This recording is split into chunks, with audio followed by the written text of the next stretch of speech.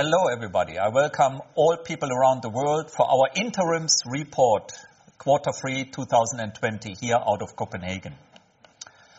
The key highlights, what we have. At first, if we compare Q3 2020 with Q3 2019, we had a continued negative impact from the pandemic, order intake, on revenue and EBITDA. And we had a quite strong cash flow in the quarter. But what we saw too is that we had an increase in order intake and EBITDA versus the Q2 this year and quite a stable revenue. And our business improvement program is already completed at the end of this quarter. The market outlook, we see short-term recovery in mining and we see no short to mid-term recovery in cement. The visibility based on the pandemic stays low. The guidance narrowed now to on revenue around 16 billion DKK and on EBITDA 4.5% to 5%. How does the market look like? Let us start with cement. What we see in cement is that customers are on total cash preservation. They are, of course, sensitive to any crisis, to any disturbance in their business, and we have at the moment around the world quite a lot of it. So all non-critical, absolutely, only the critical investments happen and the non-critical are all postponed. When we then look into the sites outside China, around 95% of the cement plants are in operation, which is a slight improvement of the 92%. But what is as important is that most of these plants are operating with reduced capacity, which is clear an indication of overcapacity in the market. If we then look into mining, very high production rates, we see that the travel restrictions limit site access, and we see that our technical service is quite limited to go to customers to help them in productivity improvement. But we see the industry fundamentals in mining quite good. We see quite a good cash flow. We see good commodities on the customers. Close to 100% of the sites are in operations. And the only thing what they don't want to have is at the moment disturbance of producing more based on a good favorable market with the commodity prices, which generates for them quite a lot of profit and cash flow. If we then look into our own operations, around 80% of our employees are back on work site. We see still reduced operational activities in India and travel restrictions are still more or less all over the world. And now with the increasing infection rates, we see actually more and more political comments on more travel restrictions coming back. If we then look to our supply chain, our sub-suppliers, they are a similar picture as with our own operations. What we actually got up to with our suppliers in the root cause of the pandemic is that we are significantly faster together with our partners to switch suppliers if we have any disruption out of the pandemic. Now to the business improvement program. The business improvement program was started in the Q3 19 and we said that we need the full year to generate the program. We actually are done at the end of September, at the end of Q3, which means the run rate at the end of Q3 is the 150 million DKK EBITDA improvement what we had as a plan for the program. But when you look on the cost side, we had 25 million cost in the Q3. The total program in total created 192 million DKK cost, which is a 12 million cost overrun to that what we actually announced with 180 million. And that has several reasons. One of them is simply the timing issue, what we were faced with in some countries to act properly based on legal regulations there. The program itself included site consolidation, further enhanced logistics setup, and a reduction of workforce of 750 employees, all done as we wanted to do it. Very important in that, we say the non-sustainable cost savings, that means temporarily cost savings, are, for example, like furlough, lower travel costs, are not included in that program. Then, when we look into the pandemic, now we have a little bit more visibility, especially in the mid to longer term. how things are developing. We see in cement that the recovery will be not short, more midterm.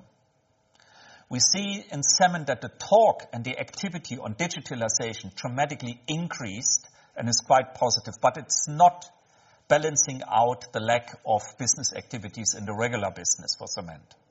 And we see, and the discussion and the push for more green cement, which is very positive because that is high-tech, what you need. What does it mean with the green cement? It means actually that we see more and more demand from customer side to offer them ideas and technical solutions. And if that drops in what we believe in more governmental regulations, then they will invest into that part of the business, in that new part of the business, significant more than we see. But that will hit us not in the short term, not in the next 1 to 2 years, with all the planning phase. What else do we see? We see actually cement in the midterm as a multi-commodity industry, similar like mining. That means that not only limestone as a commodity will be used for producing cement. There's a lot of discussion about clay. There are other secondary, tertiary material what can be used in that part of the production, which makes out of that single commodity limestone-based cement industry with a relatively low technical entry barrier, a multi-commodity, higher technical entry barrier industry. But fact is that cement, contrary to mining, is underperforming and has significant lower market activity. Our operating model, what we implemented in 2018, actually enables us to manage both industries more independent, which means we have mining actually on a growth path.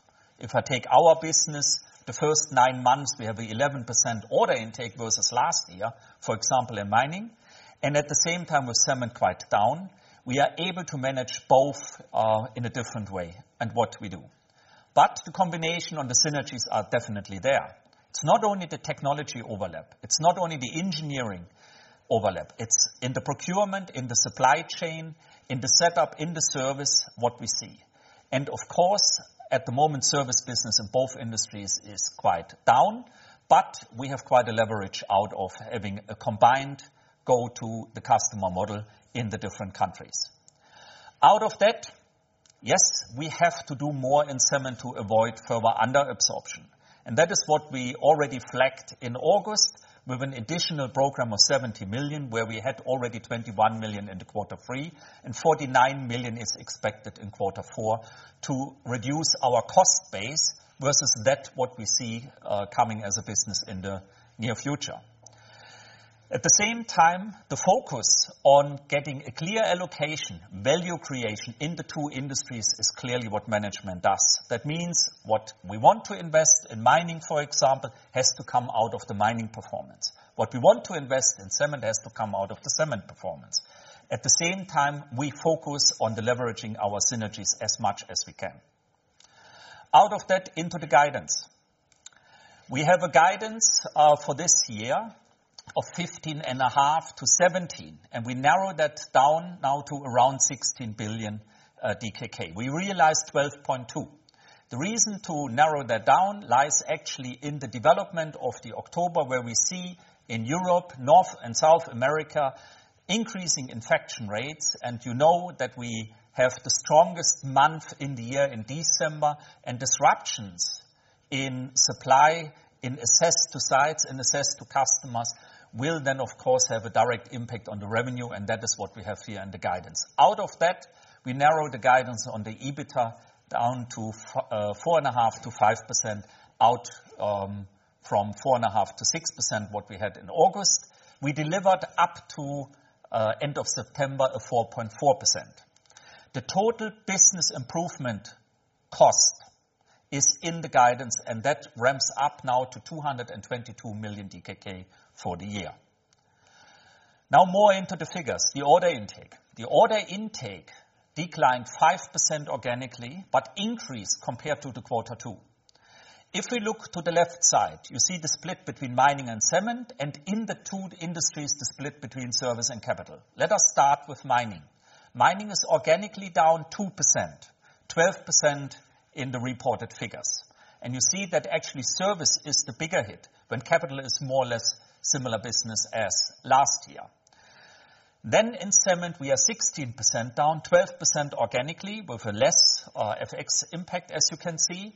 Their capital is more or less the same as before, but please don't forget that we had last year already a relatively low capital order intake. Service is 24% down. On the right side, you see since Q3 2018, the split between service and capital, and the red line shows the revenue. When you look at that, you see that Q2 and Q3 are definitely a step down in the service business to all the development what we had before. That business will come back. It is not the demand side which blocks us. It's not the activity side which blocks us, especially in mining. It is simply the limited access and willingness of customers to let us on site. And that business is a big part in the aftermarket. We always reported around 25%. And that, of course, creates quite a lot of additional business. When the pandemic, when the restrictions are dropping off, you will see that business rebounding quite quick. Out of that, into the revenue, we had a 68% mining business and a 32% cement business in the Q3. The EBITDA margin for mining was 9%, which was an improvement versus Q2, where we had 7.8%. In cement, we were more or less on the same negative level of minus 4.8 versus a minus 4.9 in Q2.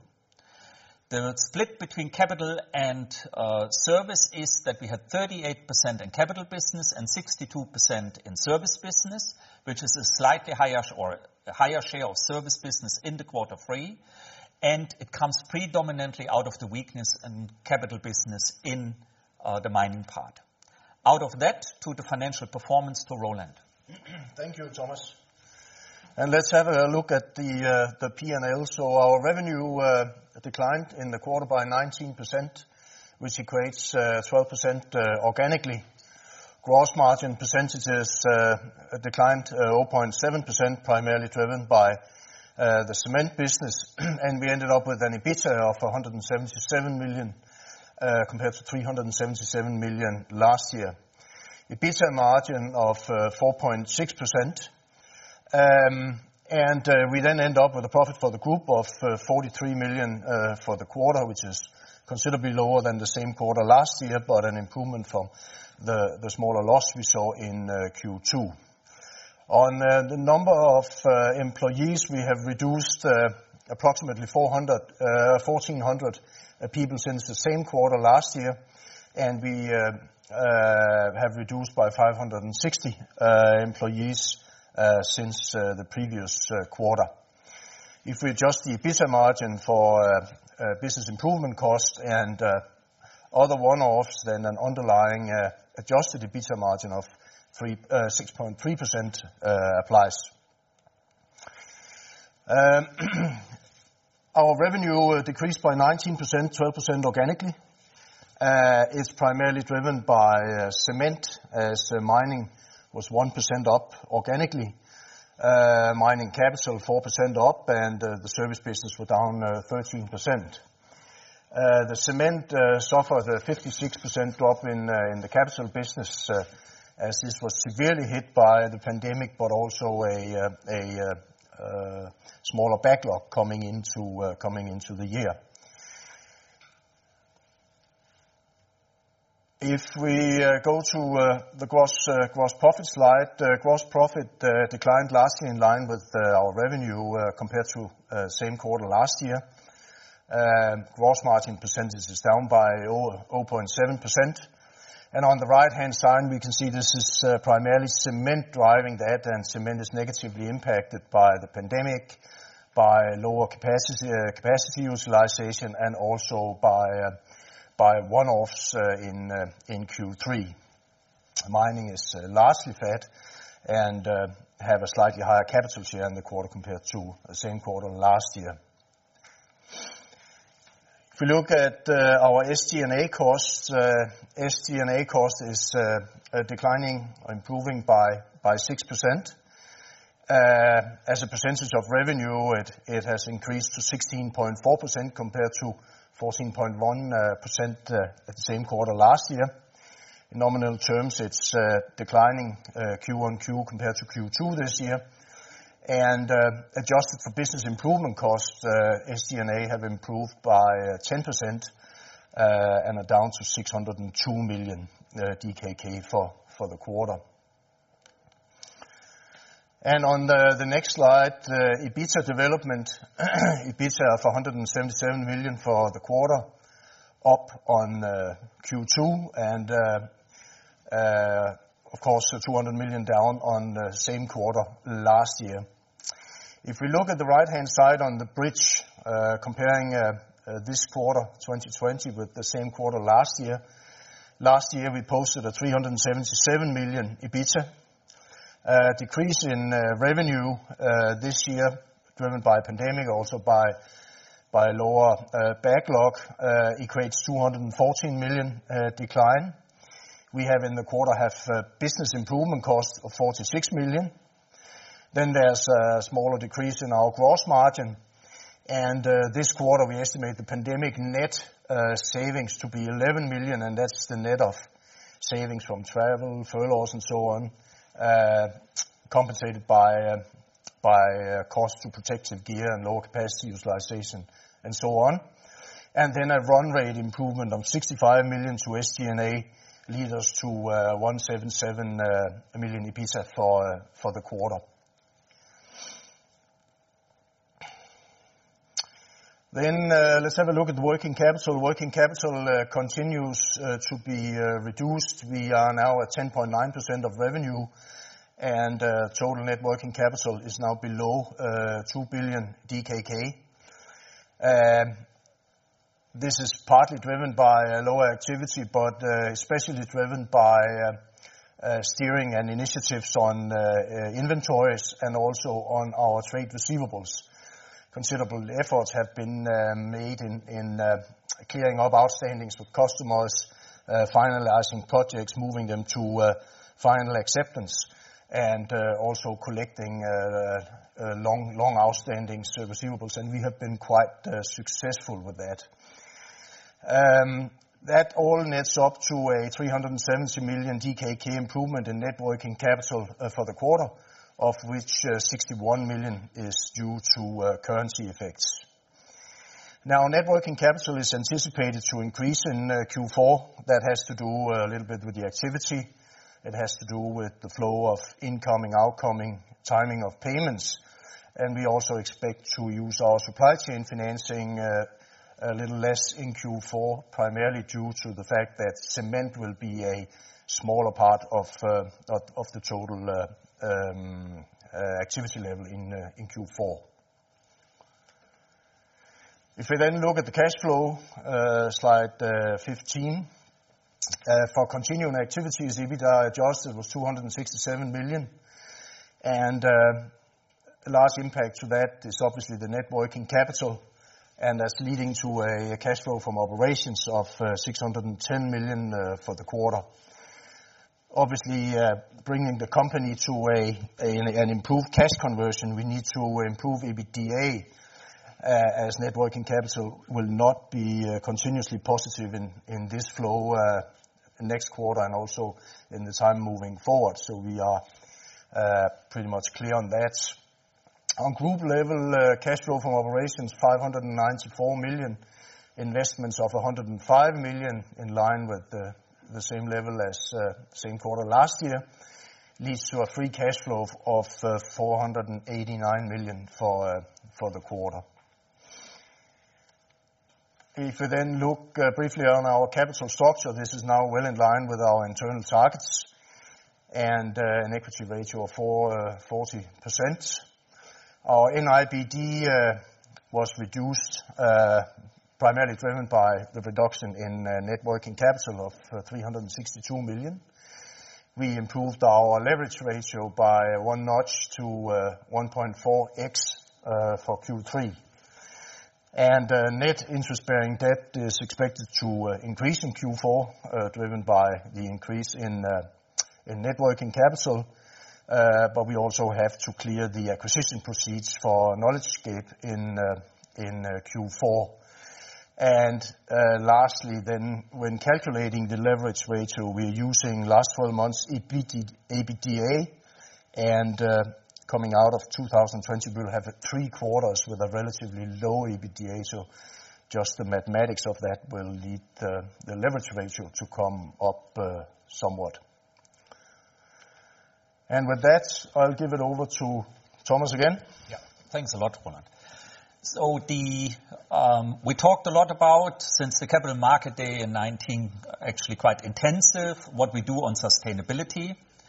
And we see for both industries in a common way a significant inflow of more demand of new technologies to cope with the sustainability targets and to make it actually less emission-driven, both mining and cement.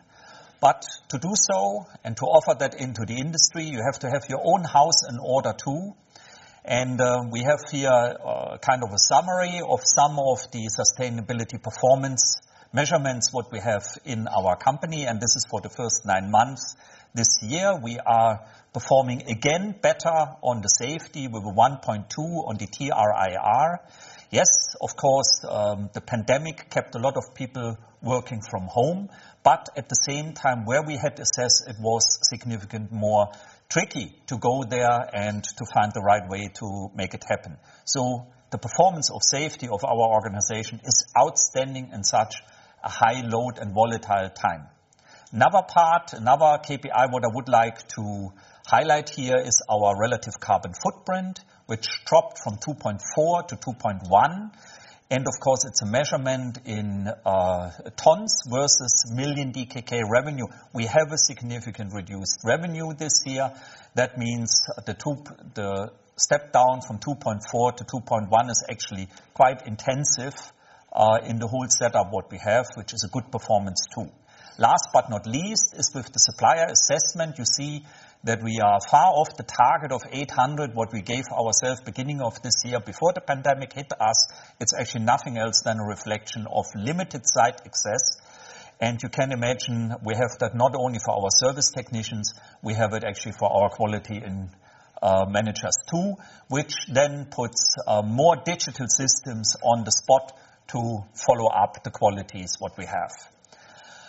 And when we then talk about digital and R&D and innovation, this time we come with a patent-pending clay calciner system where we are proven able to reduce around 40% of the CO2 by using a special clay or regular clay as a commodity into the cement plant with a special system of FLSmidth products, single FLSmidth products, what we build together into a system, and we can offer that actually to roughly 50% of the world and known deposits around the world, which we think is for the future a significant step in the right direction to deliver emission zero approach in 2030.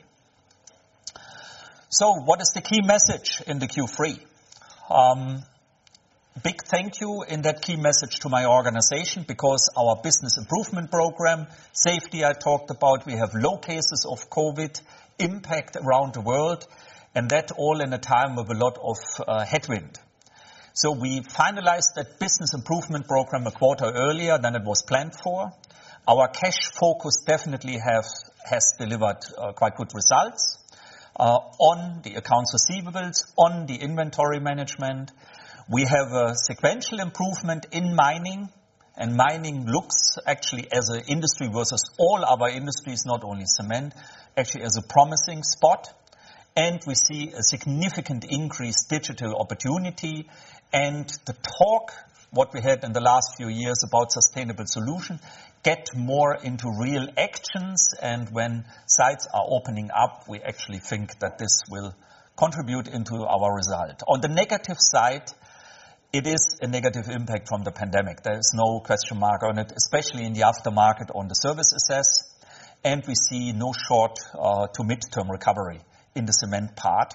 And that triggers additional right-sizing, what we already started in the Q3 and hope to finalize then in Q4.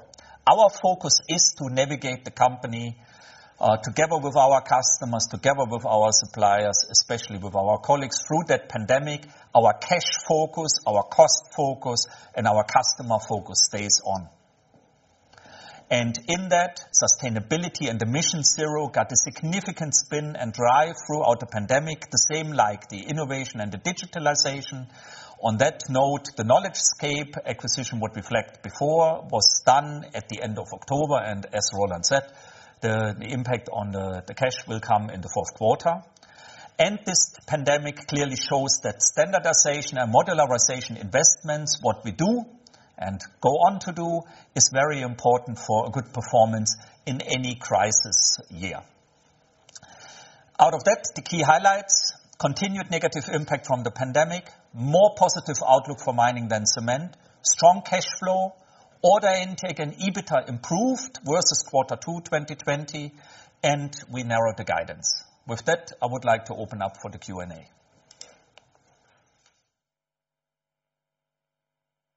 Thank you very much.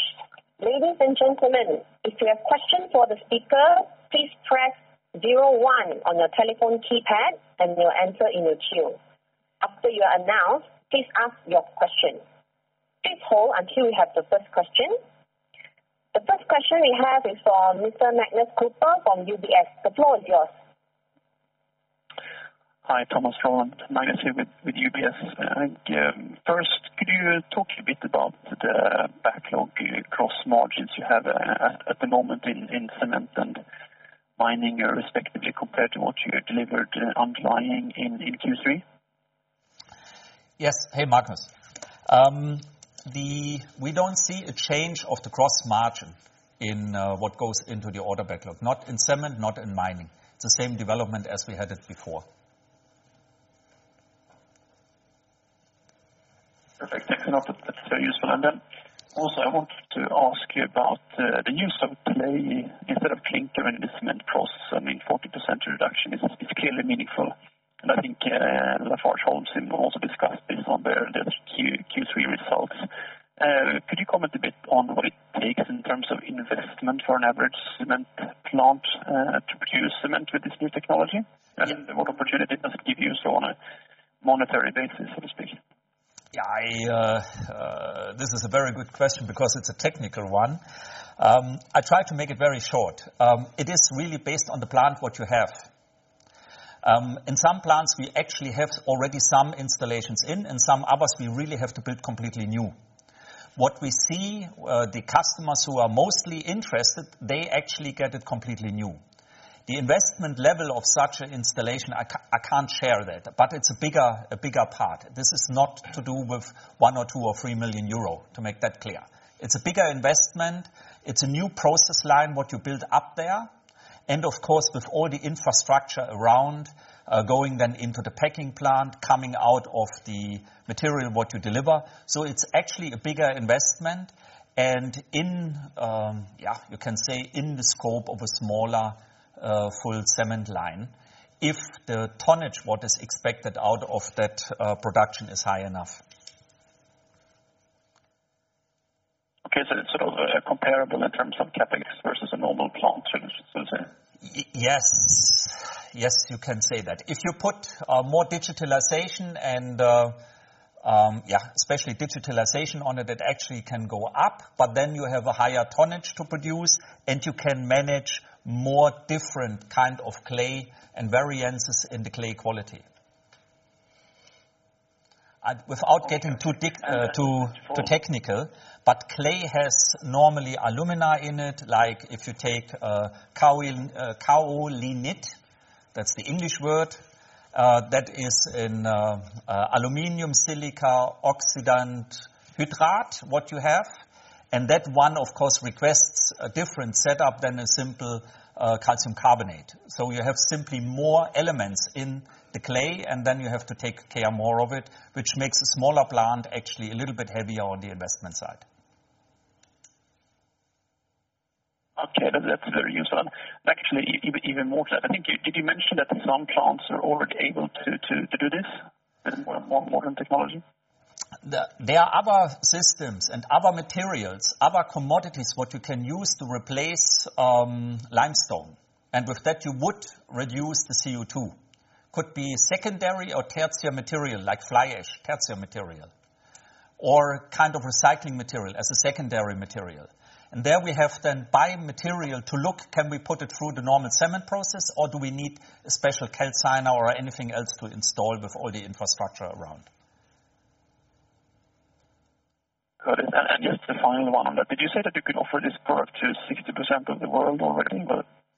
When we look around the world, how many deposits are theoretically available, then we see actually for some types like the kaolinite, illite, as well as smectite clay, quite a lot of deposits around the site. But we have to look, of course, together with our customers, if they would get access to these sites and what the clear quality of each of these sites is.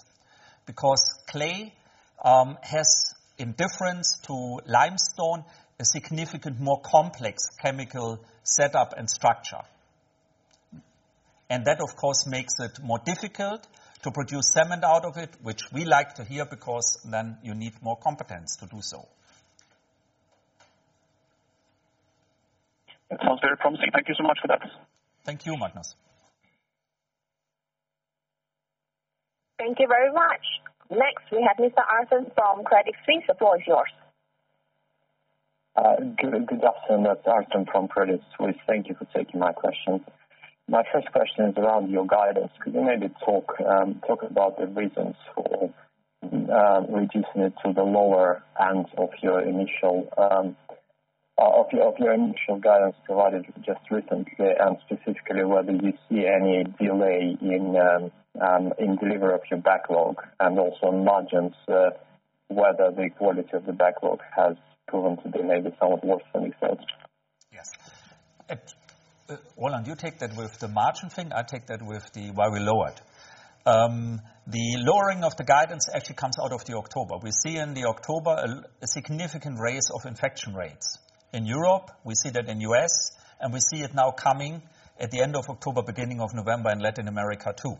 We hear the reactions out of the governments in the different areas, and we had to calculate in restrictions, in further restrictions and more restrictions to assess sites and to supply in. As everyone knows, our quarter 4 is our strongest quarter in the year, normally in a non-pandemic year, by far. And especially the December is the strongest revenue quarter in the year, revenue month in the year. Any disruption of that will lower our possibility to generate revenue. It will not disappear. It will then go over into next year and so on. But in that quarter, we will then have an issue to perform better or as normal with the fourth quarter as we normally would do without a pandemic. And that is calculated in, which means we narrowed the 15.5 to 17 to around 16 billion DKK. We don't see any cancellation in orders related with the pandemic or these things out of the normal at all at the moment. This is a pure scenario technique what we use to forecast how that quarter will go, and that is what we reflected in the risk. Out of that, with the revenue, automatically we have then the EBITDA guidance down to 4.5% to 5%. Now to the backlog maturity. Yeah, so I think this all stacks up to the fact that things takes a little bit longer. It's a little bit more complex. So at least the margins will not be improved. What we will see in Q4 is that our EBIT program starts to have impact, and also we hope for a slightly higher share of the service business, and that will under certain circumstances bring us into the higher end of the guidance. Okay, thank you very much. And actually, my second question is basically flows nicely from what you touched on, the margin improvement, lack of margin improvement in Q4. Could you maybe talk a little bit about how you think about retention of the cost savings, which you managed to achieve and plan to achieve, and specifically for 2021, because your adjusted margins are much lower than what consensus is currently expecting for coming years? Yeah, so what do we think about our cost savings? So we have identified the improvement program, right, and that has sustainable cost savings included. We have consolidated sites, and we have right-sized the organization. So there will be some firm steering on keeping that on the right level, and also the site consolidation will, by its nature, kick off efficiencies and savings. So that's the way we're gonna steer it. And then we expect, as and when hopefully especially the mining industry will start grow again, that there will be operating leverage. But there's a lot of uncertainty on when this will clear up, and the complexity and things take longer in both executing the backlog but also book to bill. Just means that there's no immediate margin pickup or operating leverage until that starts lifting. Okay, but maybe just to check on this, in terms of the revenue decrease which you are seeing, could you give any color on how much of that is driven by pricing? The revenue decreased by pricing? No, that has nothing to do with the pricing. This is a completely different thing. It's not the customer, not the supplier, not us. It's actually the in-between to get goods from A to B. That is the thing where we are concerned about, based on that what was announced as political reaction on the significantly increasing infection rates. We know that the governments are more mature, but when you look to the infection rates and what is expected now to come based on that, it's quite concerning in the Europe area, in North America and in South America. All three areas are, of course, by far the largest part of our business. And that is what we had to reflect in the revenue guidance.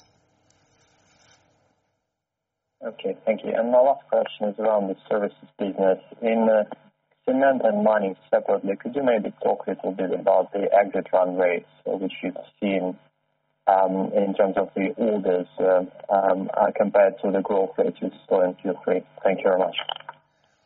So it was a little bit difficult to understand the question, but if it comes to service, then the following. What we have roughly, a quarter of our business is technical service, where our local or international service technicians go to the site and working with the customer to improve the productivity on the site. That is our main contribution into the industry, cement as well as mining. In that, it's not only that we sell then the hours or a complete group of service people over a long period of time. In that root cause, of course, we sell upgrades, retrofits, wear parts, spare parts, actually the whole offering what we have in aftermarket, partly into capital business too. At the moment in cement, they defer everything what they can, what is not absolutely necessary because they are cash constrained. They are very nervous about their local market, and before they invest anything, they have to see that their market gets less critical. On the mine side, it is a different thing. They produce very high rates. They do everything to produce more, and they at first limit the access to the site, and second, don't want to have disturbance. Everyone who knows mining industry very well is, as longer that situation goes, as by far more aftermarket business will come later to keep the plant in operation. So it's a pure matter of time when that business drops in back, and we are back on the old track to grow the aftermarket business. So we are actually, especially if it comes to mining, quite positive on the service outlook. Okay, thank you very much. Thank you very much. Next, we have Ms. Farley from Carnegie Investment Bank. The floor is yours. Hello?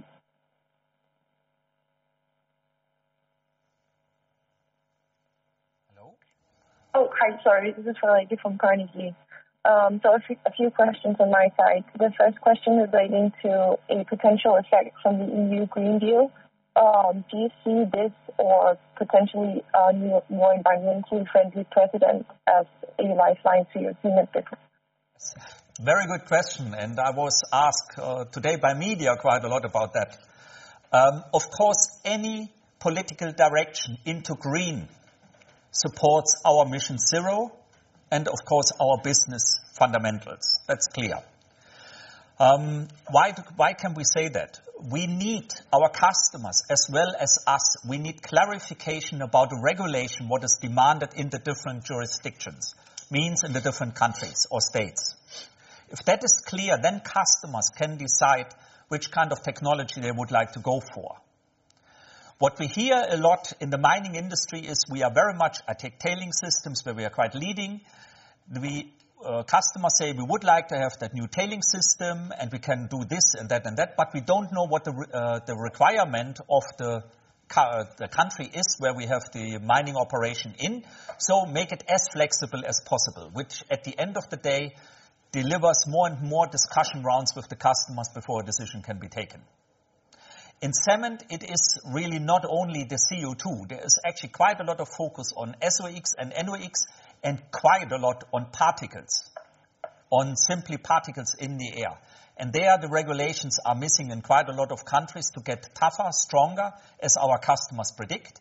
And if that is clarified, it will give definitely, like we had with the NESHAP years ago in America, quite a push on the cement part to make further investments to fulfill these regulations. So any political vote for country leaders in democracies or non-democracies, more green, of course, will support our Mission Zero, and with that, of course, the fundamentals for our business. All right, thank you. Then second, if we are to see further COVID-19 restrictions, do you see that as a trigger for further cost savings, or do you expect to just stand by and wait? Very good question again. We actually had the business improvement program out of the non-good performance of us in last year with the profit warning, to make that clear. That was the birthday of that business improvement program. Then we extended it with the pandemic impact.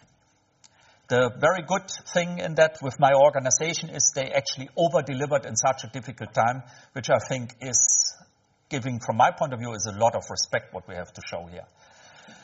But what we saw in cement, different than in mining, that we have with an already low pipeline going into the pandemic and now a lower one and lower activity level in the pandemic in cement, that additional measurements to avoid under-absorption in the quarters to come have to be taken. And that is what we flagged in August with a program of 70 million. Let's assume that it goes on as we see it at the moment, then further special programs we don't see to come. If it would deteriorate dramatically, then of course we will react on that. And we can. You know that in a cyclical industry, you have to have the flexibility to ramp up fast if business comes back and to ramp up down if business goes away. And we can do that in both directions. We are well prepared for that. That the ramp down this year took longer than we normally would need was purely out of the legal regulations in countries like Italy, South Africa, India, and so on, where we were not allowed to reduce our cost base for quite a while in the year. But if we need, we do, in both directions. We can have more people to make more business happen, or less people if we don't see enough business in front of us. All right, thank you. Then third, if you don't mind, so there has been some rumors that you would potentially acquire parts of ThyssenKrupp. Do you have a timeline of a decision in this regard, and can you say something about that? Yeah, it's actually more than a rumor, because there was out of Germany, our company name was listed too as an interested party in cement and in mining. We can't say more to the timeline and so on. You actually have to ask ThyssenKrupp for that. Generally, what I can say with M&A is we said that before, that in a crisis and then towards an end of a crisis, it's always a good time to look around for inorganic growth, means M&A. We are a company who is only interested in non-hostile M&A because we are interested in the competence, and there when we would do that, of course, for us, important is that we have a better customer offering performance, and very important, this is actually the main key, that we create a positive shareholder return on it. If we don't see a positive shareholder return, then we will not do it, no matter how much media talks about it. I have to be very, very clear in that. All right. Thank you. That's all I have. Thank you. Thank you very much. Next, we have Mr. Michael from SEB. Please go ahead with your question. Hi, thank you for taking my question. My first is regarding the mining orders. If you can talk a little about the sequential improvement from Q2 going into Q3. Is this driven by timing or a general improvement in the market? Yes. I think the quarter two was a shockwave through the industry. People were paralyzed, no matter that the fundamentals in mining are quite good. It was simply, they were working with how can I protect my site? And that, of course, postponed a lot of decisions. What we see is we have a very healthy pipeline in mining. It's actually looking good. There's no other word to say. What we see too is that in quarter three, there were more decisions taken on smaller equipment, which we think is good too. Needed investments. There's more to come if they would like to keep these production rates up, and if they would start or ongoing to reduce their own or to improve their own productivity. What we don't see is a movement on the large projects. And that has to do that at the moment they are completely focused on delivering to produce as much as possible. Some of them only work with a third of their own colleagues on site to reduce the risk. So they are completely focused on that.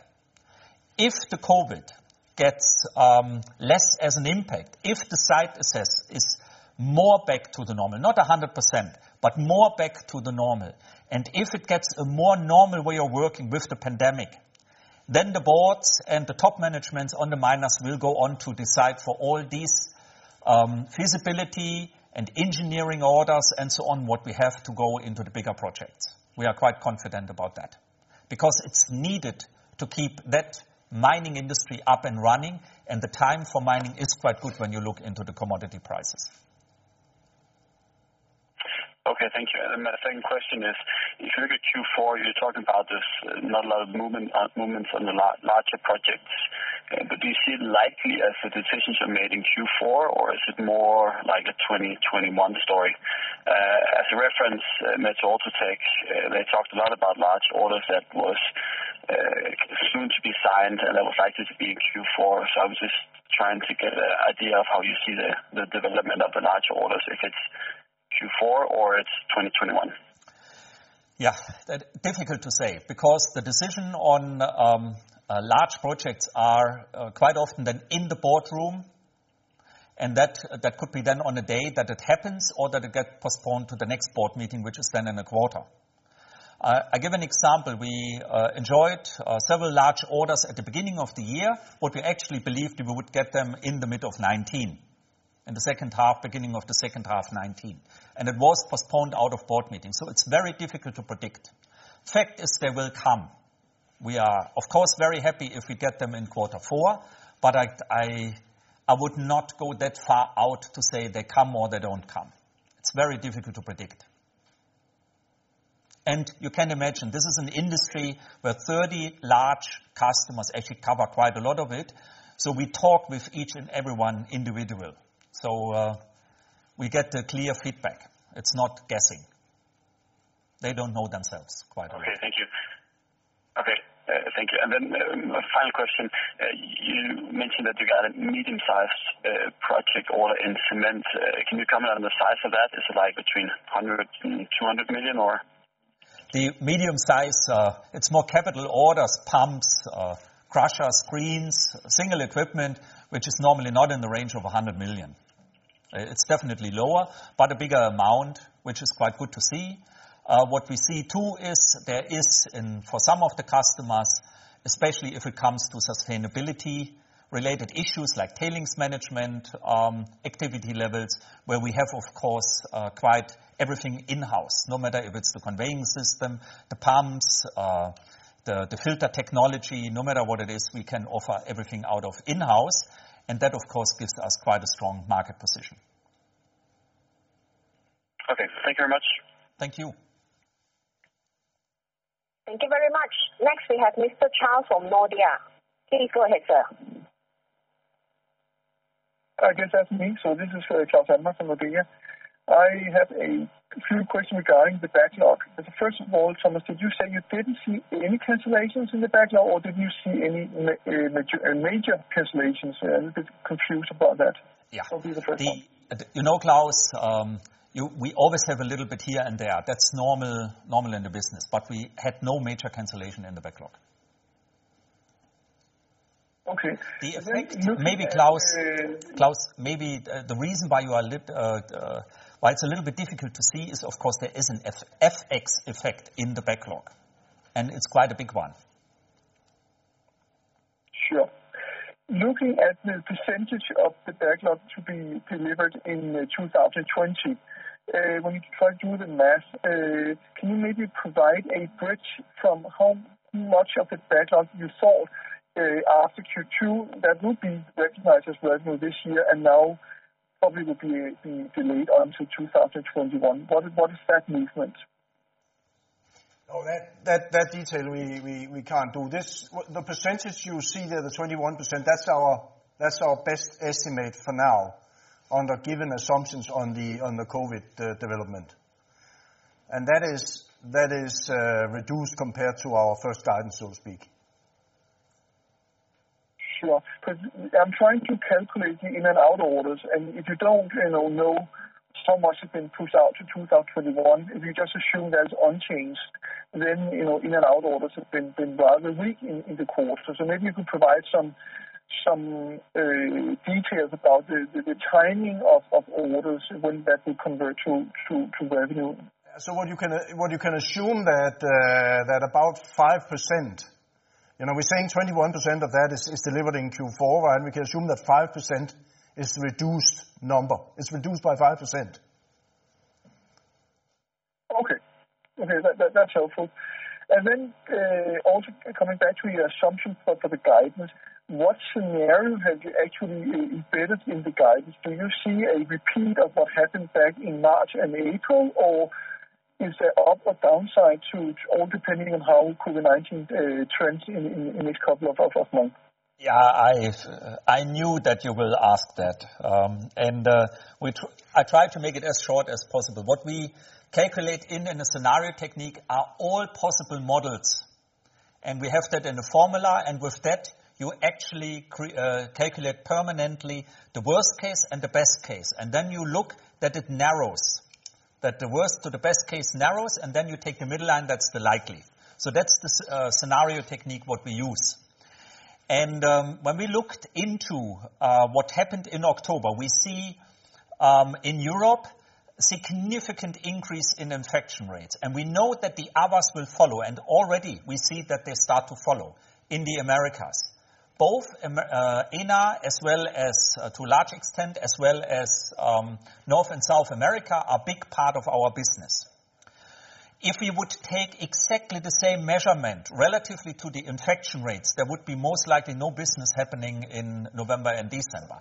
That is not what we see. We see actually a significant better behavior of the different governments around the world. And we see that the lockdowns, despite double, triple higher infection rates, that they will not be as dramatic and in panic as we saw in April and in May. So what we look into the quarter four is in that conservative approach with that what we have to have, based on that what we learned out of the COVID in October, is more or less a similar level as in Q3, to make it like that on the revenue side. As you know, Klaus, normally the quarter four is our strongest quarter and quarter three is our second weakest. So then you see the impact on the guidance what we have. Okay, that makes sense. Then just my final question that goes to the cement division. Thomas, now you talk about the whole potential from converting to clay, but still you are keeping, or you're actually highlighting maybe a negative short to mid-term outlook for that division. So can you try to provide some color to the discussions you are having with cement plant owners? do they, listen to you, or do you think that this will be a long and hard work until they understand the potential from your technologies? A very good question, because what you see is, and now I only talk about the limestone-based regular, as we call it, regular cement business, what we know for 140 years. We see that going into the pandemic was already low and weak, not only with us, the whole supply industry doesn't look pretty at all. And then in the pandemic, it got a step down. And we don't see that this will recover in the short term. That means in the next 1 to 2 years. Why can we say that? Because we talk with the customers, what they think, what they invest, and what they wanted to invest, and all the pipeline gets postponed, and quite a long time postponed. Because they say, I'm not sure how they handle with the pandemic when we have, if vaccination comes, it will hit into my country. So all the additional line or refurbishment, what we want to do, we postpone. It will come, but I can't tell you when. In mining, they tell us next quarter, 2 quarters. In cement, it really goes without a timing information. Then we have the other part of the industry, which is very, very tiny, and which is mainly demanded by media and politicians and NGOs, and now starting to get demanded and discussed by the cement associations, like the European Cement Association, which came out a few months ago and saying we have a Mission Zero target for 2050 with their clients. And there we see that the cement industry sees we need to do something. We make 8% of the world's CO2. They will not allow that in the future. We have to do something. So they start now to look into new technologies, pilot plants, sending in people for training, and so on. When you then take that until it comes to a decision to order something, that will take a while. And then when the decision to order something comes, then quotations have to be made, and so on. So we don't see a green business hitting us in a significant part before 1 to 2 years. That is not what we see. So we have on one side the regular business down in a kind of a valley, a trough, and the green business takes longer time until it comes. And that is exactly the spot we are in, and that is the reason why we took these tough measurements on an additional program. Okay, that makes sense. Thank you so much, Thomas, everyone. Thank you, Klaus. Thank you very much. Next, we have Mr. Robert from Morgan Stanley. Yes. Thank you. I have a couple of questions. The first one was just around cement. I guess, obviously, you've had a couple of quarters of negative profit development. Just wondered how you are sort of thinking about what you can do, I guess, in the current depressed demand environment to improve profitability there.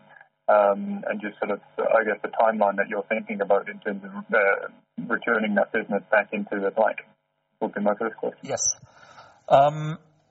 At first, that comment. This is not good that we have a negative business now the second quarter in cement.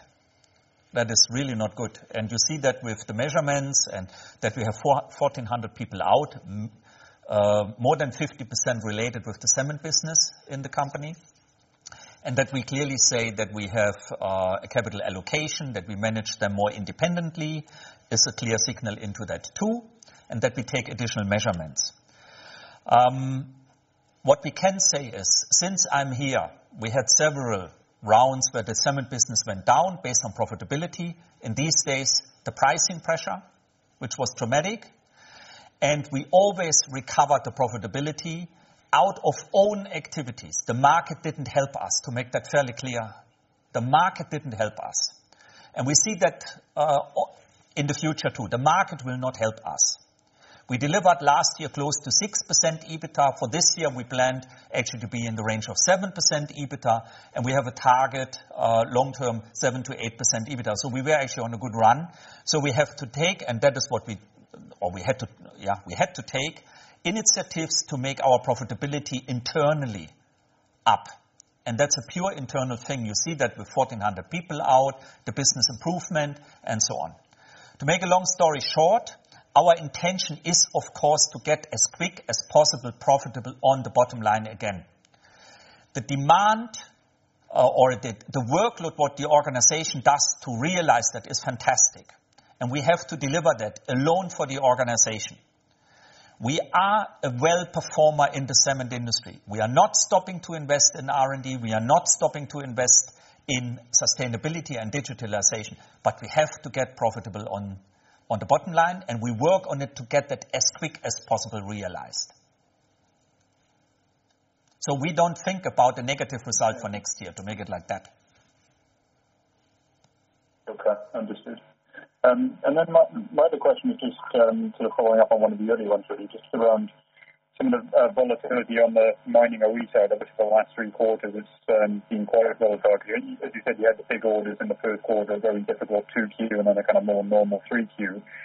But going forward, I guess, what is your sort of working assumption internally of what to expect in 2021? Are you expecting a kind of more back-end loaded year with COVID sort of dragging in the first 6 months and then orders kind of catching up? Are you expecting a kind of more smoother activity now? Things are, kind of, I guess, a bit more normalized. Governments, as you said, a little more sort of settle down into their working routine. What are you expecting in terms of the volatility around the mining OE through next year? Thank you.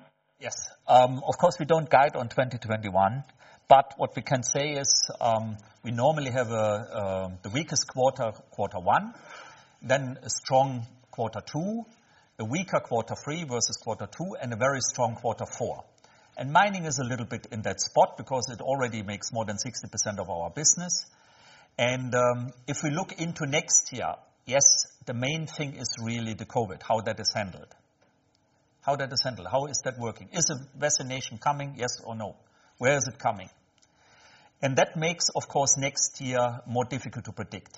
But generally, based on the sentiment, what we hear from customers is that a lot of delivery, a lot of activity will be more in the second half of the year than in the first half of the year. Because if you have a mine site or several mine sites in different countries, to bring them back to normal if COVID is out or pandemic is better under control takes a while. So their prime target is to staff up the sites, to get the aftermarket done so that their production rates are staying on. And on the last thing are then the big investment decisions. So we think the next year will be more year-end loaded than first half loaded, which is different to this year where we had a better start because there was no pandemic of the year versus the second half. Mm-hmm. Thank you. And then my final question is just really around sort of a follow-on, I guess, on COVID and site access disruption and those sort of things. I guess, what are you doing to tackle that issue of not being able to access site around field services, not having your sales engineers on the ground that can maybe generate some of the OE sales that you would have done before? Is that just something that you're just going to have to ride out and make the best of until it gets better, or are you actually gaining any traction through, Zoom or remote meetings or having people virtually go around the site? What are you doing there, I guess, to adapt to the new way of working? Yes, it's actually multiple things what we do. At first, we are so happy that we had the reorg in the middle of 2018, where we created 7 regions with local organizations. If we would not have that, if we would be still a more global direct company, we would have a huge problem. Bigger problem than we have today, definitely. So that helps. Mm-hmm. Second, we actually saw the demand level before the pandemic out of the cement industry for remote controlled solutions, digital solutions, higher than in mining. That is now equal. We see quite a lot of push from mining too to have more remote control and remote support. We have 24/7 support. We have hundreds of sites which are controlled over us digital in mining as well as in cement and in mining. Still cement is bigger in that. And the few people what we can send, of course we have, in some cases they are in quarantine before and after. They go with digital equipment in. We install cameras.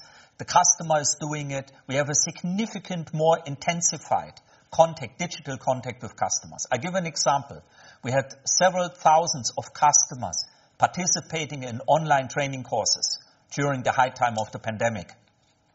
Because the people had the time, they were sitting at home, and their bosses said, then join these online training courses of FH Schmidt in mining as well as in cement. And we go on to do that.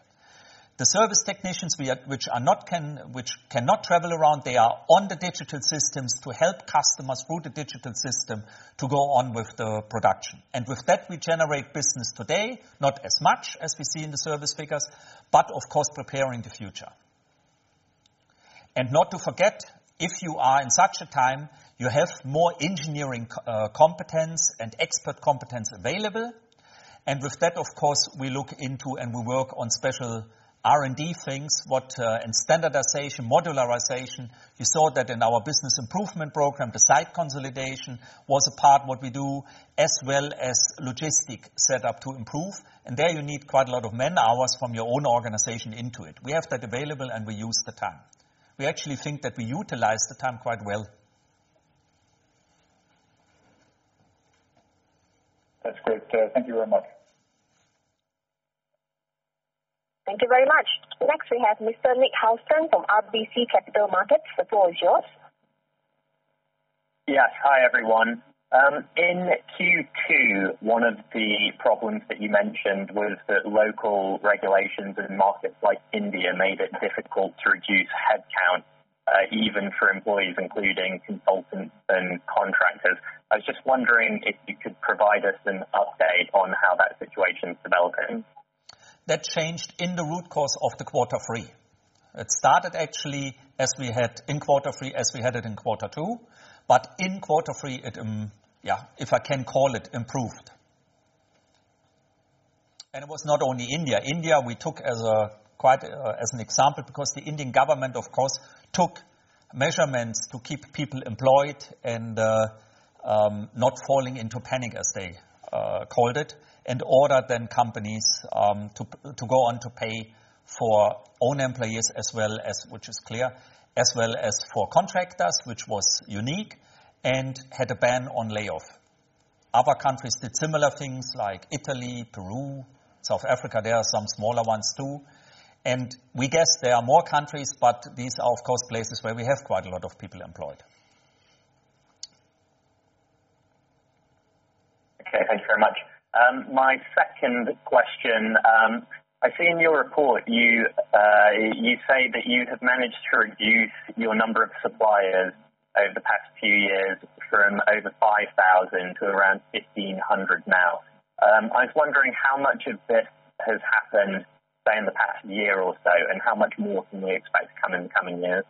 Yeah, it's actually a gradual improvement. It started actually with a slow pace until the picture was there, and that is already 7 years ago, 6 years ago. And then it got quite a lot of speed 3-4 years ago when we had the systems more up and running, because it's not only to decrease the amount of sub-suppliers. We replace with, or we take 1 out of 5 or 10 or 2, and they get then regular something, and then we implement digital systems, more personal contact, how we control, how we work together, payment conditions, and so on. So it's actually, it started 6-7 years ago with a slow pace, and it got quite a speed 3-4 years ago. And now what we see is working more and more the cases through, but the big improvements you will not see any longer. Okay, thank you very much. Thank you. Thank you. Thank you very much. Next, we have Mr. U.B. Wasley from Societe Generale. The floor is yours. Hi, this is Devashish Chan. Thanks for taking my questions. I just had a couple of follow-up questions. One of your peers were flagging this morning an improvement in the situation, particularly related to the mine access. So just wanted to check if you are seeing kind of a similar development with the mine access getting better towards end of September or going into October as well. Yes, we see in the root cause of the quarter 3 an improvement of access to sites. That is what we see versus the beginning of the quarter. By saying so, we see with the comments out of October, where the infection rates are going up, that some of the customers are now starting to back off again. And I can make that as a real, the reality is you have a remote mine site and you had no COVID case. And around you in the country where your mine site is, You are in one of the worst areas in the world. You can imagine that the measurements are quite significant. For example, you leave your country to travel into that mine site, you have to make a test. You come into the country, you have to show that test. If the test is not actual enough, they send you back or they put you in a hotel for 14 days. Then you go to the mine site. There you have to make another test if you are not coming out of a trustworthy country, as they call it. And then you have to wait 3-4 days until you can assess the mine site. Then you assess the mine site, and you are very limited in the contact what you are allowed to meet mine people, customer people on the mine site. That is what we see. Are there exceptions? Yes, there are. But the majority works like that. And we join that. We are very cautious too. It's very important. We are very cautious too. And we do everything to help customers and our own people to be COVID-free. So every decision, every activity is actually then getting, longer, more complex, and with less people to realize. That is actually the level how we see it. But there was an improvement over Q3, but we see now the comments what we get from both industries is getting slightly more negative based on the infection rate development. And to make that clear, they all look into Europe, and Europe is really underperforming, and that is for them a warning signal, but because what we hear is what happens in Europe will happen next in my country, where I operate. Thanks very much. My next question was, could you just tell us where you are with your standardization and modularization strategy? I mean, it means, do you have a kind of a timeline when you want to convert all of your equipment a bit more modular and standardized? And is it more focused on mining, or is it for the entire group? Just on that, and maybe if you have quantified any savings associated with the strategy. Yeah, we will not share the savings out of it because that's the underlying cross-margin improvement program what we have ongoing. But what I can say is we have more products in mining based on the industry, based on the total offering what we have than in cement. And we have generally a bigger tendency of mining to be standardized than we have in cement.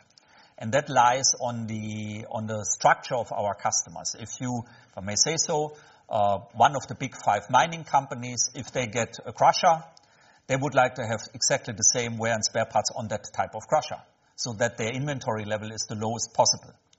In cement, the majority of our customer group are the local high, which means they have 3, 4, 5 cement plants or cement lines, and they are actually more looking into that what they get, they can manage, and their inventory fits to that. So the standardization need in cement is less from the customer side than we see it in mining.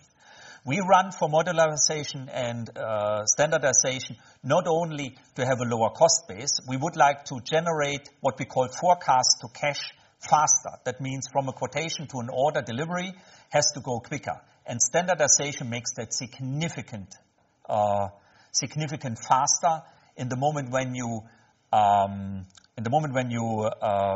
customize it, which immediately puts more risk on quality, more risk on liability on it, and especially longer timing to get an order into cash. So this whole standardization, modularization will never end.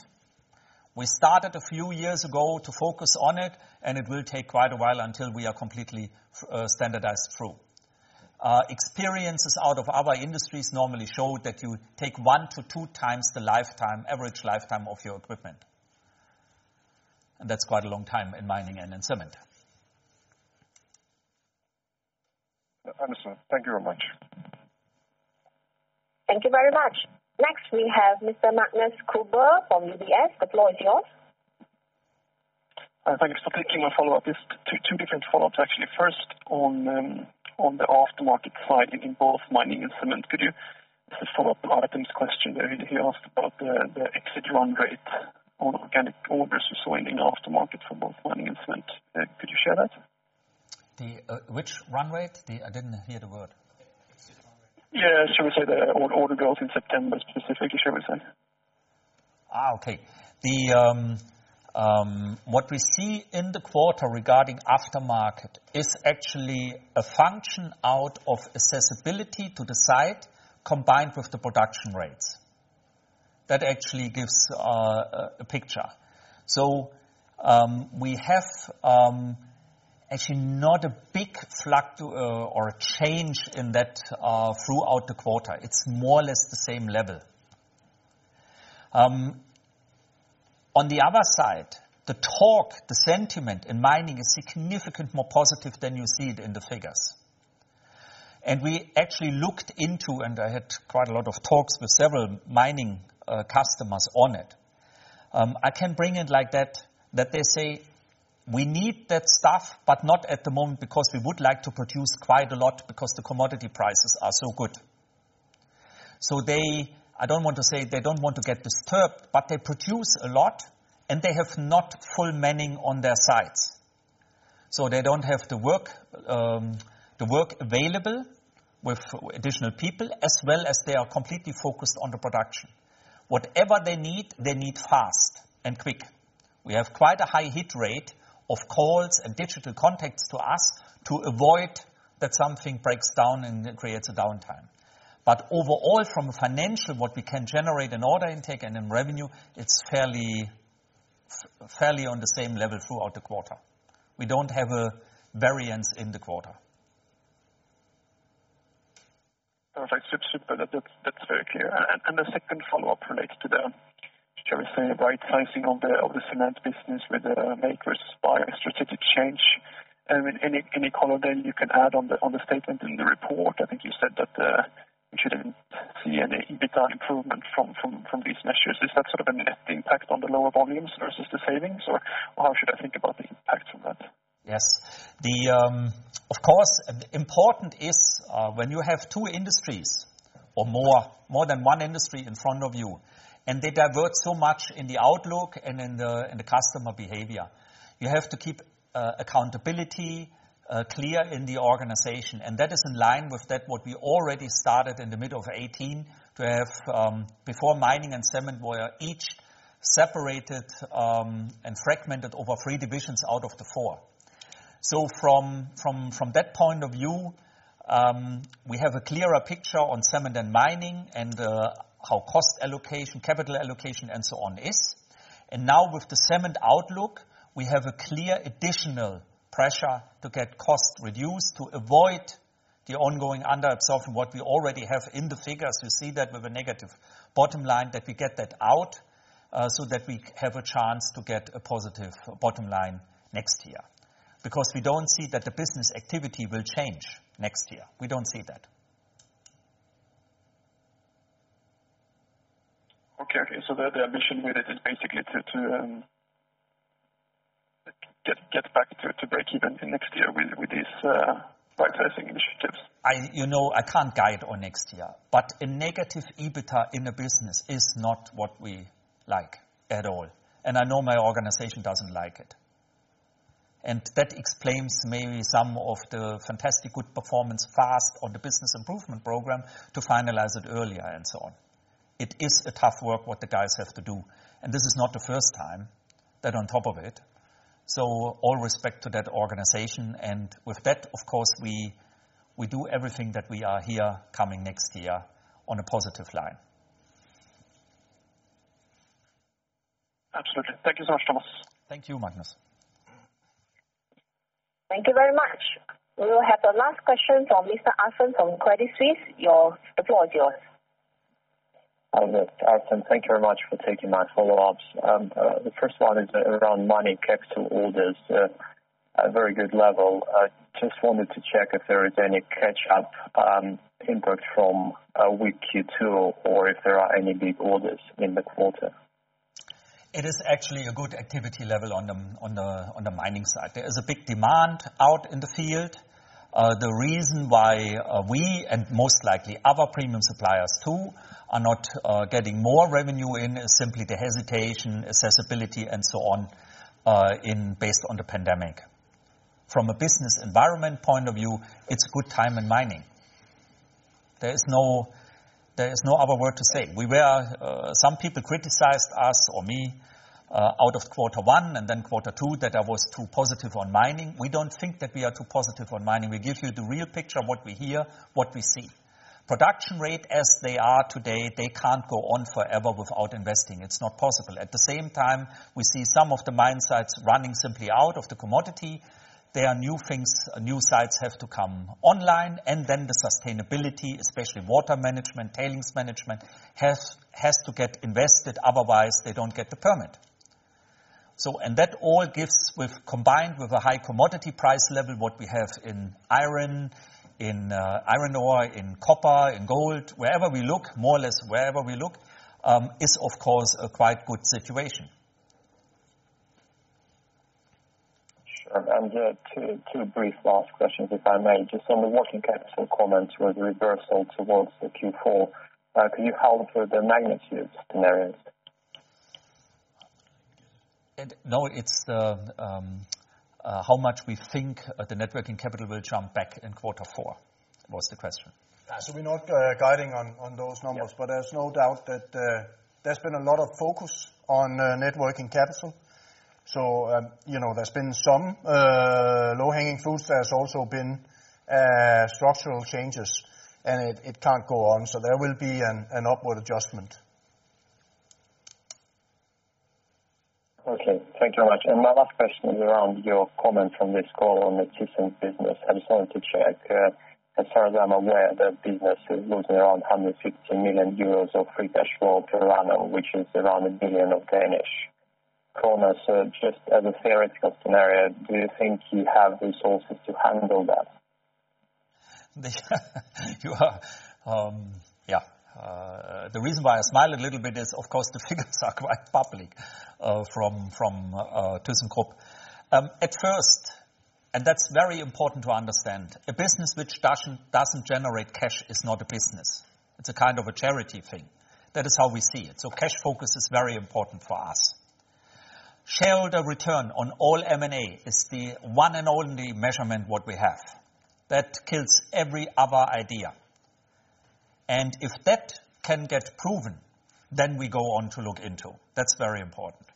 Then the third thing, I think we have a significant competence in the company to make restructuring and to improve not so good business. If we look into the relative performance, I take now cement, relative performance of us versus peers, there is nothing where any employee of FLSmidth has to be ashamed of. Absolutely nothing against any supplier in the premium part. So we have significant competences to improve business.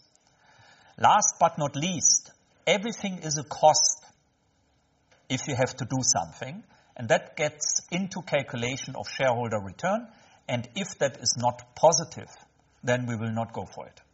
That's actually the only thing what I can say. So what then companies announce or not announce, what they sell and how their financial setup is, that's we make our own view on it and how we would deal with it, what we would do with it, and out of that then making an evaluation about the shareholder return of that possible M&A. That's very helpful. Thank you very much for taking that follow-ups. Thank you. Thanks a lot. Thank you very much. That's the end of our question and answer session. I would like to hand over the session back to the speaker. Please, sir. Thank you very much. I would like to thank all participants in our quarterly announcement, Q3 2020 here out of Copenhagen. Stay safe and hope to see you soon. Bye.